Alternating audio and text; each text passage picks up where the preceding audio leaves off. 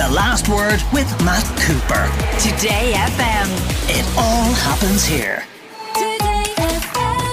Thomas and Marion McKeone join us to talk about all things America. Cal and Marion, of course, are going to be at the Kennedy Summer School in Wexford this weekend, and then who will be here with us next week in studio for an extended edition of our weekly American Spot.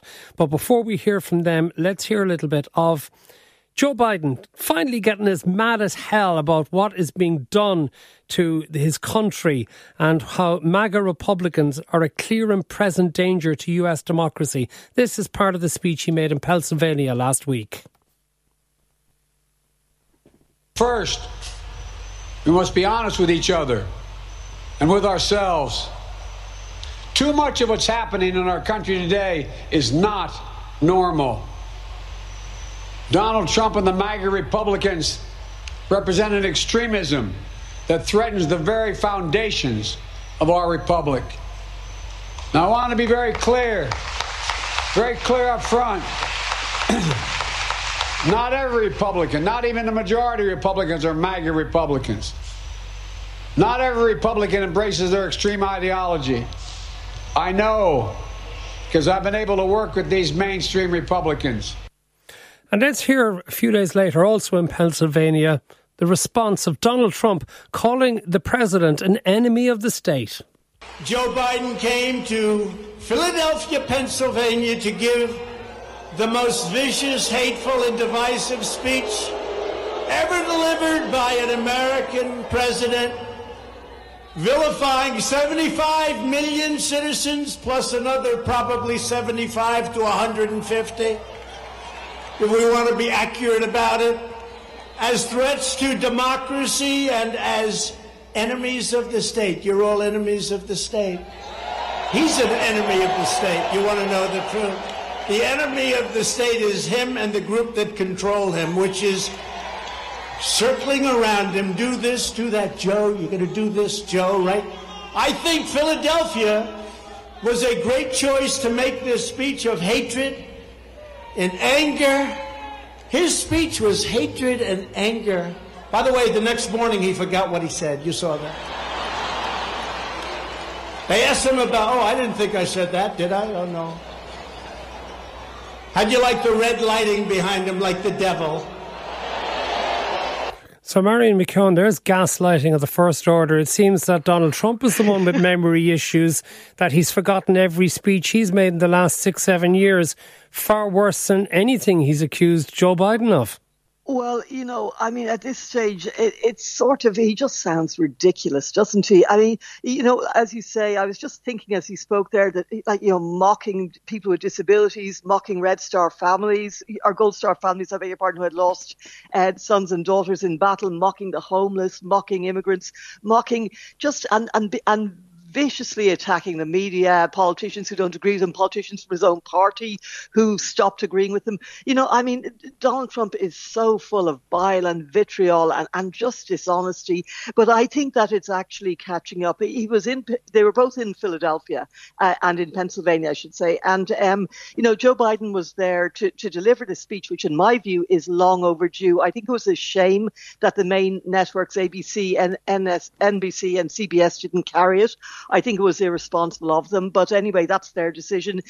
So it didn't, I think, get as much coverage as it should have got. But, Trump was there to hawk two candidates they would be funny if they weren't so appalling. Doug Mastriano, an absolute white nationalist, shameless, and Dr. Oz, who's just a clown. And these people are not going to win their races. And this is where Donald Trump's power fails. This is where the rubber hits the road because, he does. Joe Biden is right. He controls the Republican Party. He drives it and he intimidates it. But Maine people, when it comes to Senate races, when it comes to governor races, people don't want the sort of hatred and the vitriol. He's making this midterm race a rerun of 2020. And it's not a good move for him. We know what happened to him in 2020. Even if he doesn't, he lost badly. So I think it's just it's like the theatre of the absurd with him. Anything for attention. So, Cal Thomas, isn't it about time that President Joe Biden called out this nonsense? A long overdue speech, as Marion McKeone just said. Well, I don't like name-calling, Matt. As you know, as we've done this with Marion for many years now, I've never called her names. When I do public appearances with people of a different political worldview, I try to stick to the issue. I try to promote why I believe my worldview is correct and the other worldview is not correct. But I don't accuse anybody of being an enemy of the state or a danger to democracy or evil or un-American or less patriotic than me. I like what William McGurn says in today's column in the Wall Street Journal. He says, a president needs to rise to the occasion. Yelling at opponents isn't how to do it. This is very uncharacteristic of Joe Biden. He has been a fairly level-headed, kind guy who got along with everybody in his many decades in the Senate on both sides of the aisle. And I think he's been told now that he's going to have to behave like this in order to rile up his base and get them to vote in the November election. Trump has its own problem, and you and Marion are absolutely right. His name-calling over many years is disgusting, and I certainly reject it. Okay, Marion, what's the latest in the investigation into the documents in Florida and this special master being appointed to examine them? Marion? Well, what's happening there, Matt, is that the special master, the judge Aileen Cannon, has appointed the special master. She's agreed to appoint one. I think it's moot. Look, at this stage, this has the handling of this. A first-year law student could have acted better for Trump. I know he's no friend to any lawyer in that he thinks he knows everything. But to ask for a special master, I sort of think, you know what, knock yourselves out. If you want a special master, let him have it, because he's going to whine about, he's persecuted, etc., etc. But appointing a special master at this stage makes no sense legally. The FBI has already, and correctly so, gone through all of the documents.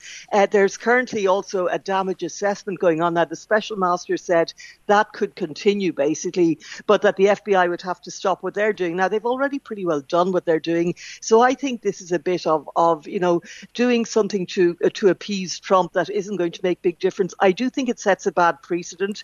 But, we've seen, like we saw what came out. We've seen the inventory from yesterday as well. The craziness, the fact that there were top secret documents and classified documents mixed in with press cuttings, mixed in with Trump's pictures of himself.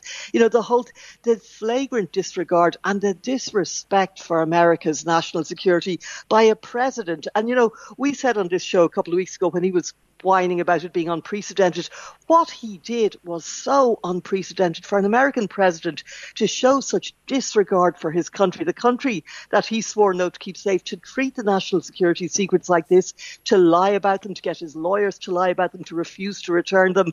I think that it really shows what Donald Trump is made of. As I say, I think from a strictly legalistic point of view, it's a bad decision by the judge, but really, who cares? Okay, let's move to something else, Cal. We had a discussion earlier in the programme. We had the chair of our Climate Change Advisory Council talking about increasing the financial supports for people buying electric cars. We also had a major discussion about electricity shortages. And some listeners were making the point, why are they encouraging us to get electric cars at a time when our electricity prices are soaring and we can't be guaranteed supply? So tell us what's happening in California. Well, I've got a column coming on that just finished it on Thursday, Matt. Yes, the bureaucrats out there have mandated that there will be no gas-powered cars sold in the state of California beginning in the year 2035. And yet, just this week with the heat wave out there, some of these same bureaucrats have encouraged people to set their thermostats to 78 degrees and not to charge their electric cars, the 1 million that are in California right now, on Sundays in order to save electricity. Now, the question obviously is, if they can't provide the electricity now with so few electric cars, how are they going to do it in 2035 and beyond with millions of electric cars? This is a serious problem that windmills and other solar power and other things are not going to be able to solve. Marion McKeone, it does seem like a logical point. Here in the European Union, we also will not have the sale of fossil fuel cars from 2035 allowed, may even be earlier. But how can people be persuaded to move to electric cars if then they're told you're not allowed to charge them at home during certain hours? Well, this is an exceptional situation. I've just come from Los Angeles, and I can tell you California is baking at the moment due to climate change. The weather, the heat waves that we've been going through there is just unprecedented, well over 100 degrees, up to 114 degrees in some places. And when it gets very hot, people turn on their air conditioning. And look, the thing is, I think people need to get real. Climate change isn't just coming, it's here. We have to make sacrifices. So yeah, don't charge your car on Sunday. Big deal. You know what? Go for a walk. So what? People are going to have to make, if they want to stop the planet from turning into a crisp, they're going to have to make, during a heat wave, you know, pick air conditioning or whatever your car, you know, you can't have everything. This is where we're at. California is way ahead of the rest of America. They're doing a really good job there in doing their best to combat climate change. There's also extensive lithium exploration going on as well, which will be a big help in the future. But people are going to have to get used to this because, you know, the fact is, as I said, if people want to get serious about climate change, they're going to have to make sacrifices. And this is a one-off situation during a heat wave. So I just say, suck it up, you know, really. Cal, suck it up. Like Jimmy Carter in 1979, you know, our best days are behind us.